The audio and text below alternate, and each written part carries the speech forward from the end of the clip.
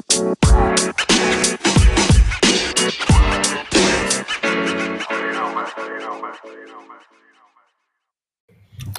everyone. Welcome back to Holding Fast to Faith. I'm your host, Brett Hill, and today we're going to pick up kind of where we left off last week, where we talked about the sinner's redemption. And you may have to excuse my raspy voice. I'm a bit under the weather. I've got a little sinus infection.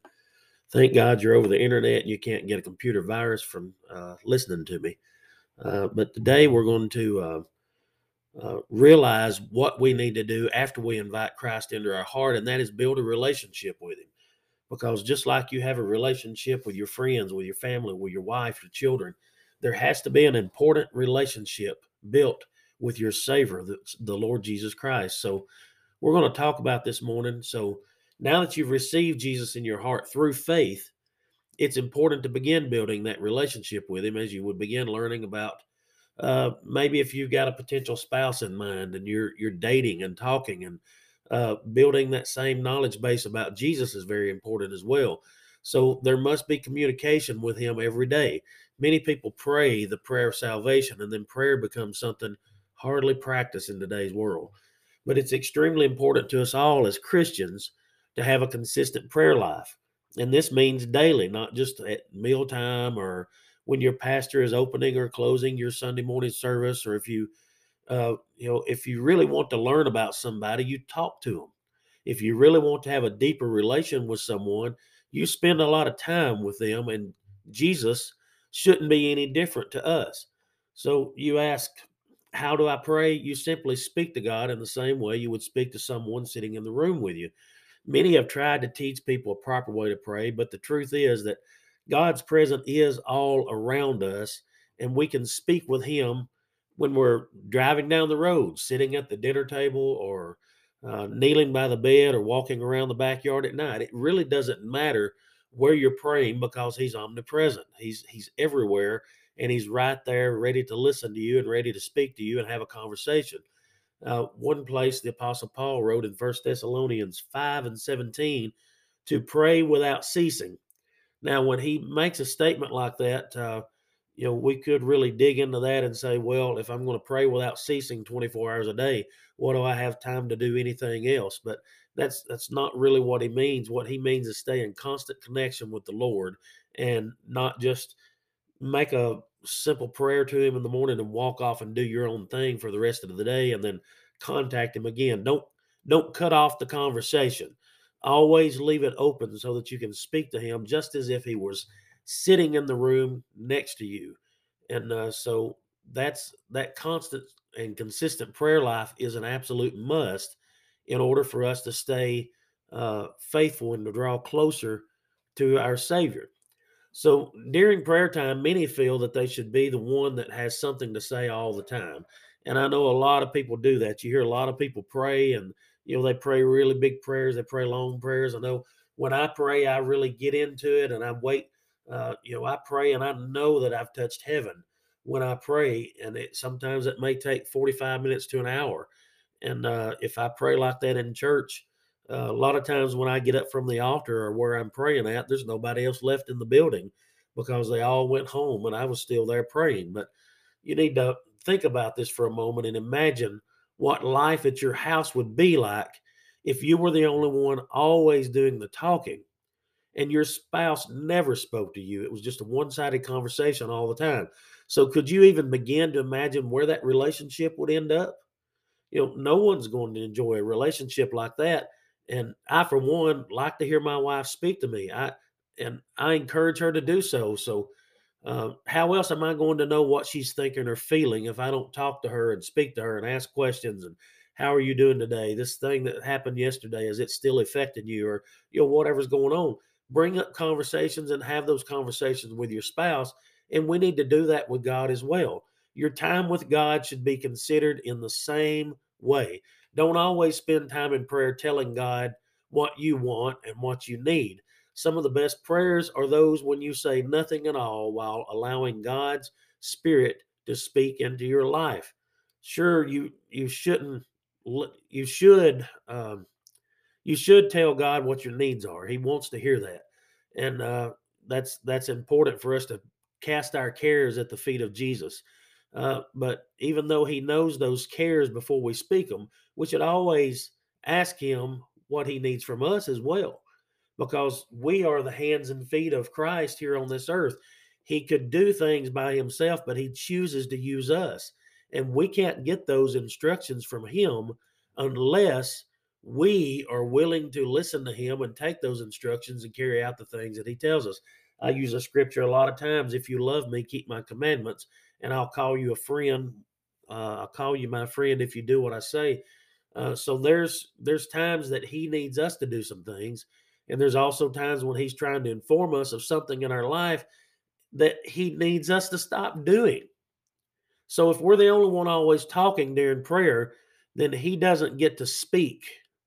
And then the things that we have going on in our life, we don't get to have those things improve. Our relationship don't get to improve, and it may even be our relationship with our children, with our spouse, with our friends, with family members, because we're always talking to him and we don't give him a chance to speak back. And maybe the issue that we were having with a spouse, or issue that we were having with our children, or maybe we got something that's going on in the family that we don't understand, if we don't allow God time to speak to us, when we get on our knees and pray and we talk to him, then he doesn't get the chance to tell us how to handle the situation, to tell us what we need to be doing, some things that we need to quit doing, some things that we need to do more often. So we need to take his instructions, and the only way we can do that is sometimes get in our quiet spot and get on our knees in prayer, acknowledge him, let him know that we're there to listen to him, and then open up our ears and our heart and our spirit to let him speak to us. There was going back just a second to that First Thessalonians scripture, pray without ceasing. The psalmist David actually said 7 times a day I will praise you. So he took time out throughout the day. No matter what was going on, he would find a stopping point purposely in his life and give praise to God and pray and worship him and bring God into the situations that he was in all day long. Consistent praise with him and consistent conversation. So, after all this talk here, somebody asked, can we hear God's voice? And the answer to that is absolutely. John 10 and 27 through 28 tells us that we do hear the voice of God and we do follow him. So when we hear his voice, our job is to follow what he says. That's what John 10 and 27 tells us. It goes on to tell us that through listening to him, that he gives us eternal life, and no one can take us out of his hand. So by this scripture alone, we know that our eternal life with Jesus depends on listening to him and following his instructions. So we can't just receive eternal life and kick back and think everything's just doing peachy and there's nothing else for us to do, because he's got instructions that he wants us to carry out in this life. Because if we are the hands and feet of God, if we are Christian, Christ-like, then he has commanded us to do some things, and he needs us to function as he functioned on this earth. He comes in our heart and lives his life through us. So we need to look at Christ and find out the things he was doing and practice the ministry that Jesus was doing when he was here. So when we pray, we should always ask Jesus to speak into our lives and change the things that need to change in us, and ask him daily to direct our activities so that we can live more pleasing to him. That's very important. It's, we're constantly being saved. Our salvation is a continuous thing because we've lived that sinful life in the past, and we live in that flesh, and the flesh is sinful by nature, and the flesh desires things that the Spirit of God does not desire. So we need to constantly ask Jesus to speak into our lives, tell us some things that we need to change, and ask him to see those activities, speak to us, bring his spiritual conviction on us so that we can avoid the things that are not pleasing to him. So as we grow in our spiritual life with Christ after we get saved, one of the best perspectives on praying is found in what is known as the Lord's Prayer. And although it really wasn't his prayer because he had no trespasses to be forgiven of, he was just teaching us how to pray. And it was a prayer format to function out uh, or to function out of, so to speak. So let me explain that. When Jesus started with Our Father, which art in heaven, hallowed be thy name, he is telling us when we start praying, the very first thing on our heart is to begin recognizing God as the ultimate Father while also reverencing or honoring His holiness, letting Him know, I know you're my Father. I know you're the Holy of Holies. You are the Almighty, powerful God, and I respect and honor you. Our Father in heaven, you are holy. Recognize and honor Him first and foremost. And God, as our ultimate Father, uh, sees us and sees us honoring Him, and just like our kids do, when they come to us and love on us and talk to us and respect us, it gets our attention. So the opening of this prayer simply has us, the children of God, respecting and honoring our Father when approaching Him with our needs. So the next line is of great importance. Because it shows our willingness to be submissive to God's will in our lives and not about our own desires. So when we approach God, asking Him to have His will in our lives, just as His will is carried out in heaven, it shows our desire, our willingness to surrender our life to Him and trust Him. That is a trust statement. God, let your will be done in my life, just like your will is done in heaven, in that perfect atmosphere. Come into my life and to carry that out in me. So it shows our willingness to submit our lives to Him and trust Him. It's a trust statement and give Him full control over the outcome of our daily lives. And this is fact because God gave us all free will. He's not going to make us do that. So, in order for His will to be done in our lives, we have to volunteer to give Him that control, or else He will not take that control from us. So, we have to volunteer to give Him that. And how we do that is we build our spiritual relationship. We pray to Him, we talk to Him, and we bond with Him, and we learn about Him.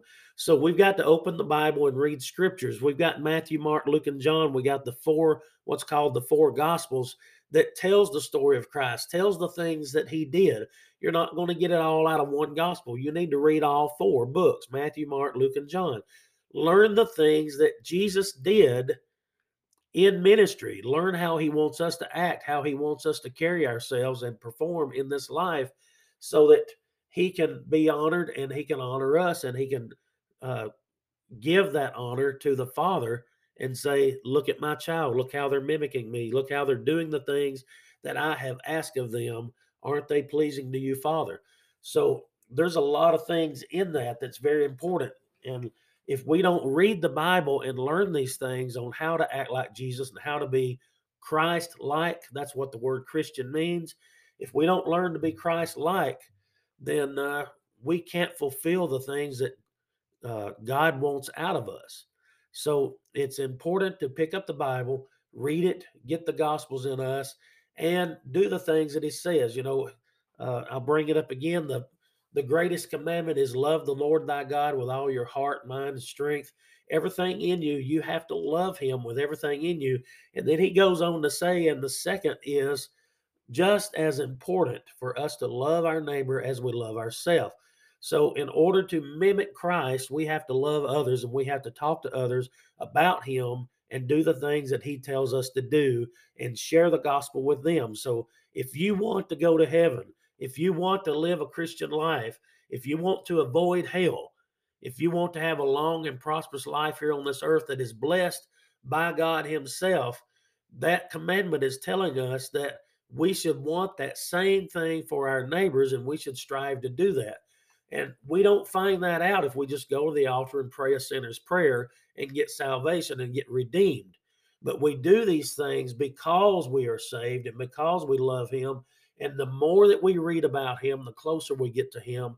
And the more that we read about Him and the more we learn about Him, the more we want to do His will in our lives. So right after you give your heart to the Lord, you need to start immediately on building a relationship with Him. Now, the next thing that I would tell you to do is surround yourself with people that have been Christians more than just a day. You don't want to, it's all right to be friends with people that's just got saved. But what I'm saying is you need to surround yourself with people that's walked the walk of Christ, that studies the Bible and lives with him and prays to him and has a strong relationship with him so that you can learn from them. The Bible says that iron sharpeneth iron. So it is the Christian people that sharpens the mind, will, and emotions of the new converts, the new Christians that comes in. And so we need to make sure that we surround ourselves with good, godly people that love the Lord, that study the Scripture, and that they can be some help into our Christian walk and can kind of disciple us along the way and teach us some things that we need to know. So it's very important to not only pray, it's very important to not only read the Word of God, but we should also attend church. We need to be around collectively people who love the Lord and be in a Christian atmosphere and let the habitual lifestyle of Christ start growing in us, because it's going to be a tough thing for you when you first give your heart to the Lord, especially if you've got a lot of things in your life that you're not pleased about and things that you know you shouldn't be doing, and lots of habitual things that does not that shouldn't be in a Christian's life. When you give your heart to the Lord and you've got a lot of baggage that you had before you give your heart to the Lord, God says, I don't remember that stuff anymore, but you will. And the devil will start trying to use that stuff to try to turn you and say, "Oh, you're not worthy. You can't you can't be loved by God because you've done this and you've done that, or your sin is just too strong, or you're not strong enough to quit this. Just go on back and have that drug or have that needle or drink that bottle or whatever it is that you're doing." He the Satan tries his best to keep your mindset on your past, to get you to focus on you cannot get free from the bad things that you've done. And that is just not true. And you've got to read the Bible and understand that God does not hold those things against you anymore. The Word of God says when Christ comes into your life, old things have passed away. Behold, all things have been made new, and you are a new creature in Christ, and your sins have been cast as far as the east is from the west, never to be remembered against you again. So if you pray and ask God in your life and ask Him to forgive you your sins, those things are gone. They're not in your life. They're not imputed to you anymore. And it's not part of who you are as a new creature in Christ anymore. Although Satan is going to do everything he can to dig it out of your mind every day and get you to go back to those activities. So we have to surround ourselves with good, godly people and help and let those people help make us accountable to the Word of God. And like I said, iron sharpens iron. If you have bad habits and you're hanging out with Christian people that know the Word of God and that will keep the Word of God in front of you and disciple you, it's a lot easier for you to be strong spiritually and fight off the desire to do those old things that you shouldn't do anymore. So, becoming a Christian, building a relationship with the Lord Jesus Christ, reading His Word and getting His instructions inside of you, and also building yourself up with the Word of God to get spiritual strength, and then surrounding yourself with godly people and Christian people that can disciple you and be strength beside you to help you through the walk in the life that you are now living as a Christian and a new creature with the Lord Jesus Christ. That is important to all of us. So I want to pray a prayer with you before we leave, because I want to let everybody know that it is hard when you first become a Christian. I'm not going to say that it's all flowers and roses, sunshine and baby puppies.